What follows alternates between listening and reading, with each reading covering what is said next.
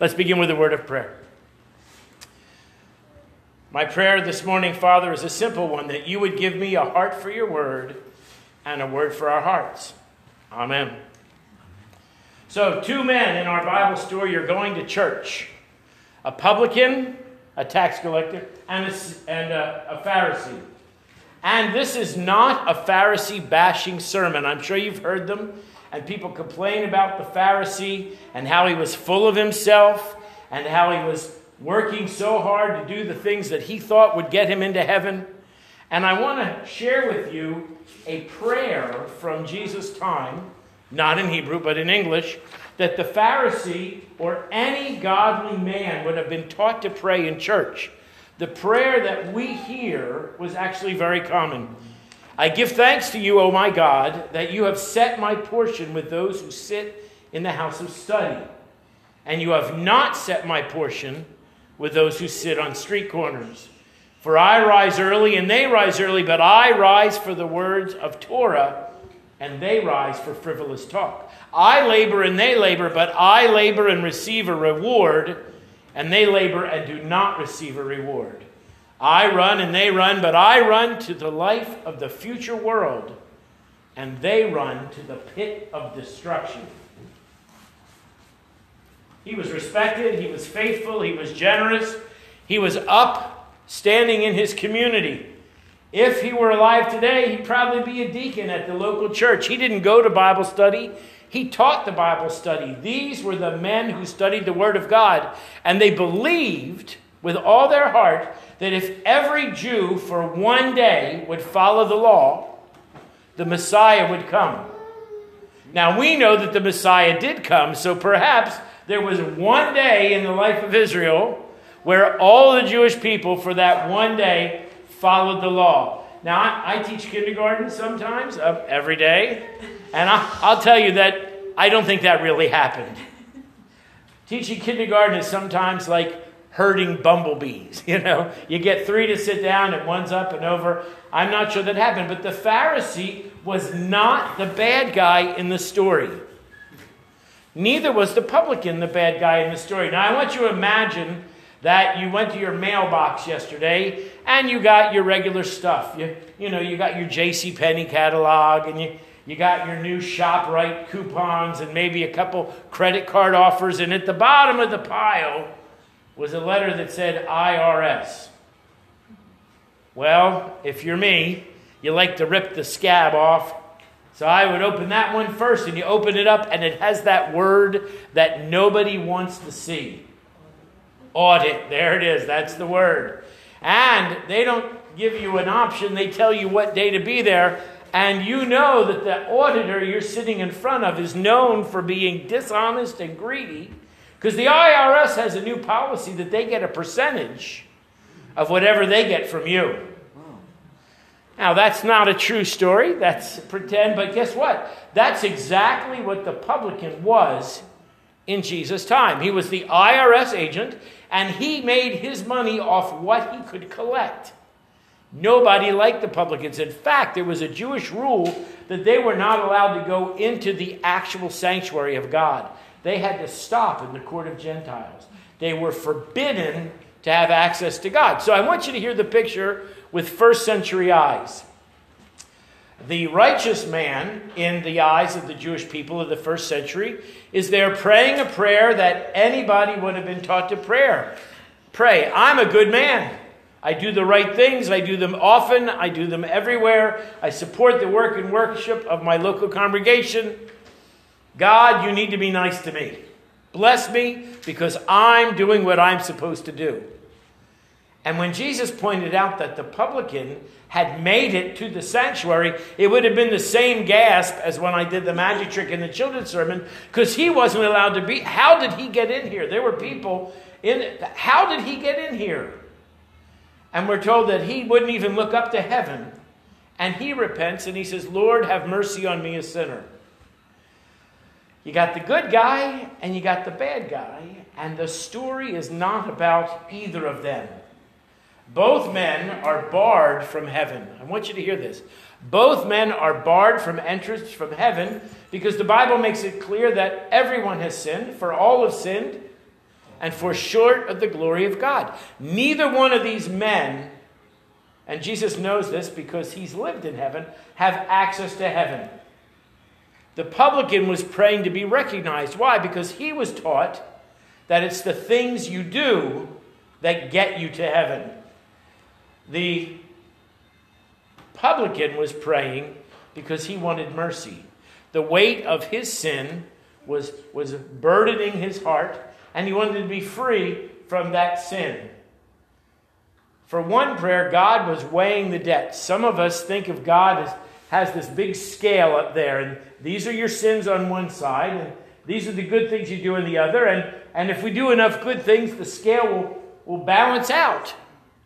This is actually one of the advisors in the book of Job has this theory. Well, Job, you need to do more good things. It'll balance out the bad things, and then God will leave you alone, in essence. I need to do enough good. If I do enough good, it'll erase the bad. Eric Berne, in his book, I'm Okay, You're Okay, talks about 4 ways of looking at the people around you. And I want you to hear this, because the book is called I'm Okay, You're Okay. That's the healthy way of looking at life. If you make mistakes, raise your hand. Don't raise your hand, we all do. And if you understand that other people make mistakes, you could raise your hand again, because hopefully we understand that. But we don't like it when people point out our mistakes. There's 2 ways to make your self-esteem go up. One is to do good things, to learn what you're supposed to learn, to show up and do what and you say, I'm becoming a better person. Or the other way to raise your self-esteem is to look around at all the mistakes of the people around you. If you push them down, then you'll feel higher up. So that's what our Pharisee is doing. He's saying, look, I'm doing all the things I'm supposed to do. He's not. Therefore, I am a better person than he is, and I will get to heaven. Now, the other 3 transactions that Eric Berne talks about is I'm okay, you're not okay. Have you met people like that? They're always right, and you're always wrong. Then you have I'm not okay, and you're okay. They're the people that always feel like they can't do it. They just can't. And then, my personal favorite is I'm not okay and you're not okay, which actually is the more biblical one, because none of us are eligible, worthy, righteous enough to get to heaven. Once I preached a sermon, and I actually put masking tape on the floor, and I had a little boy jump as far as he could to try to get to heaven, which was another piece of tape further down the aisle. And as far as he could run and jump, he could never make it, because I planned it. He could never make it. And if I were going to preach that sermon, which I'm not doing today, it was called How Far Can You Jump? Because we think that if we get enough momentum, if we do enough right things, God will recognize our long jump and let us in. So this is a story, not a true story, but a man died and went to heaven. You know, I love jokes about heaven. And he got to the front gate, and St. Peter said, we're so glad to have you here. He said, good. He said, well, you need 1,000 points to get in. He said, 1,000 points? Well, how do you get points? He says, well, tell me what you did. He said, well, I taught Sunday school. And Peter got out his calculator, and he said, and I was a deacon, and I sang in the choir. And I was in the men's Bible study. And Peter says, well, that's 387. What else you got? Well, I did my best to tithe, and I went on a mission trip to Jamaica. And he says, that's 487. You're 513 short. And the man thought, and he thought, and then he cried out in desperation like the publican, Jesus, have mercy. And Peter said, that's 1,000 points. I want you to think of heaven as a door that we need to walk through. And I'm going to be a little bit irreverent and call to your mind Monty Python and the Holy Grail. There are 3 times in this movie that King Arthur and his knights need to pass through something. And the first one is the Black Knight, one of my favorite. The Black Knight is this big, huge knight, all in black armor, and he says, none shall pass. And King Arthur goes up and he cuts off his sword arm. And now the the blood is spurting out of the arm, and he goes, "None shall pass." He says, "I cut off your arm." He says, "It's nothing." And he picks up the sword with the other hand, and King Arthur cuts off that arm. And he says, "Let us by." And he goes, "No, it's a flesh wound." And then King Arthur cuts off his leg, and the knight is hopping and butting King Arthur with his head. Have you seen this movie? Until finally King Arthur cuts off the other leg, and he's just a stump laying there. And then King Arthur and the knights go by. And some of us think about heaven like that. That we have to do something. We have to conquer something. We have to commit some great act for God, and then he'll let us in. The second example, also from Monty Python and the Holy Grail, are the knights who say "ni." There's these big, huge, intimidating knights who say "ni," and you have to bring them something. And you have to bring them a shrubbery. "Bring us a shrubbery," they say, "and we'll let you go by." And they go out, and not too big and not too small, and they describe the shrubbery. And then King Arthur and the knights bring them a shrubbery, and they're allowed to pass. Some people think that we're going to get through this door of heaven by what we give. Our time, our money, our compassion. That the door will open because we have given more than the people around us. It's not what you do, and it's not what you give. So the last one is probably my favorite. It's the old man on the bridge. And the knights make it to the bridge, and there's this guy with these horns on and a big staff, and he goes, "You must answer 3 questions before you cross the bridge. What is your name?" is the first question. The guy goes, "Sir Lancelot." "What is your quest?" Second question. "I seek the Holy Grail." "What is your third question?" And one of the knights says, "Blue, no red." So he answered the question wrong. And he is invisibly picked up, thrown off the bridge and into the chasm. Some of us think it's what you know that's going to get you to heaven. It's not what you do. It's not what you bring. It's not what you know. There's only one thing that will get you into heaven. And that's Jesus. Amen. Jesus, like in the story, "Lord, have mercy." That's worth 1,000 points. That's what opens the door. The publican and the sinner, hear this, the publican and the Pharisee were both forgiven, but only one of them accepted the gift. I read a quote this week and I wrote it down. Heaven is full of forgiven sinners. Hell is full of forgiven sinners. But the sinners in heaven accepted the gift.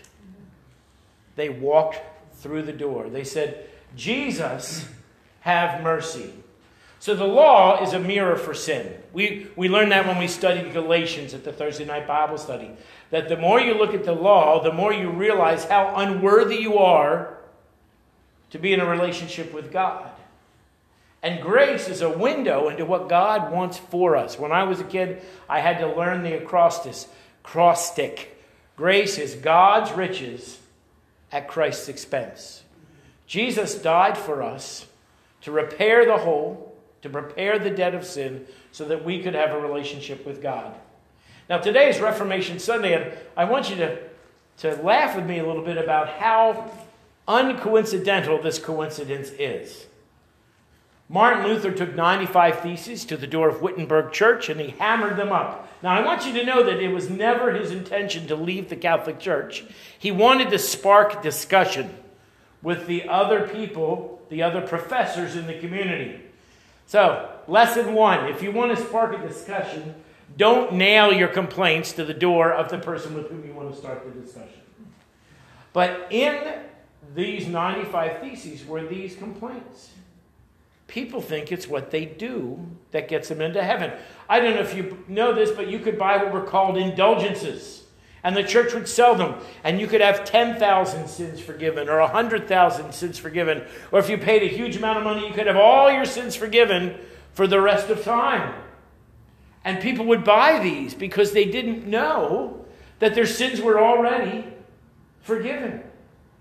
And Martin Luther said, we're doing it wrong. It's faith that saves us, not what we do, not what we say. Amen. So Jesus pays our Christ to heaven. Jesus opens the door. And I have one more quote for you from Bill Hybels. Bill Hybels at Willow Creek Church says, when he shares the gospel with people, that religion is what you do. You have to show up on the right time. You have to wear the right clothes, put the right amount of money in the plate, say the right prayers, do the right things. Religion tells you what to do. And the world is filled with churches that will gladly tell you what to do.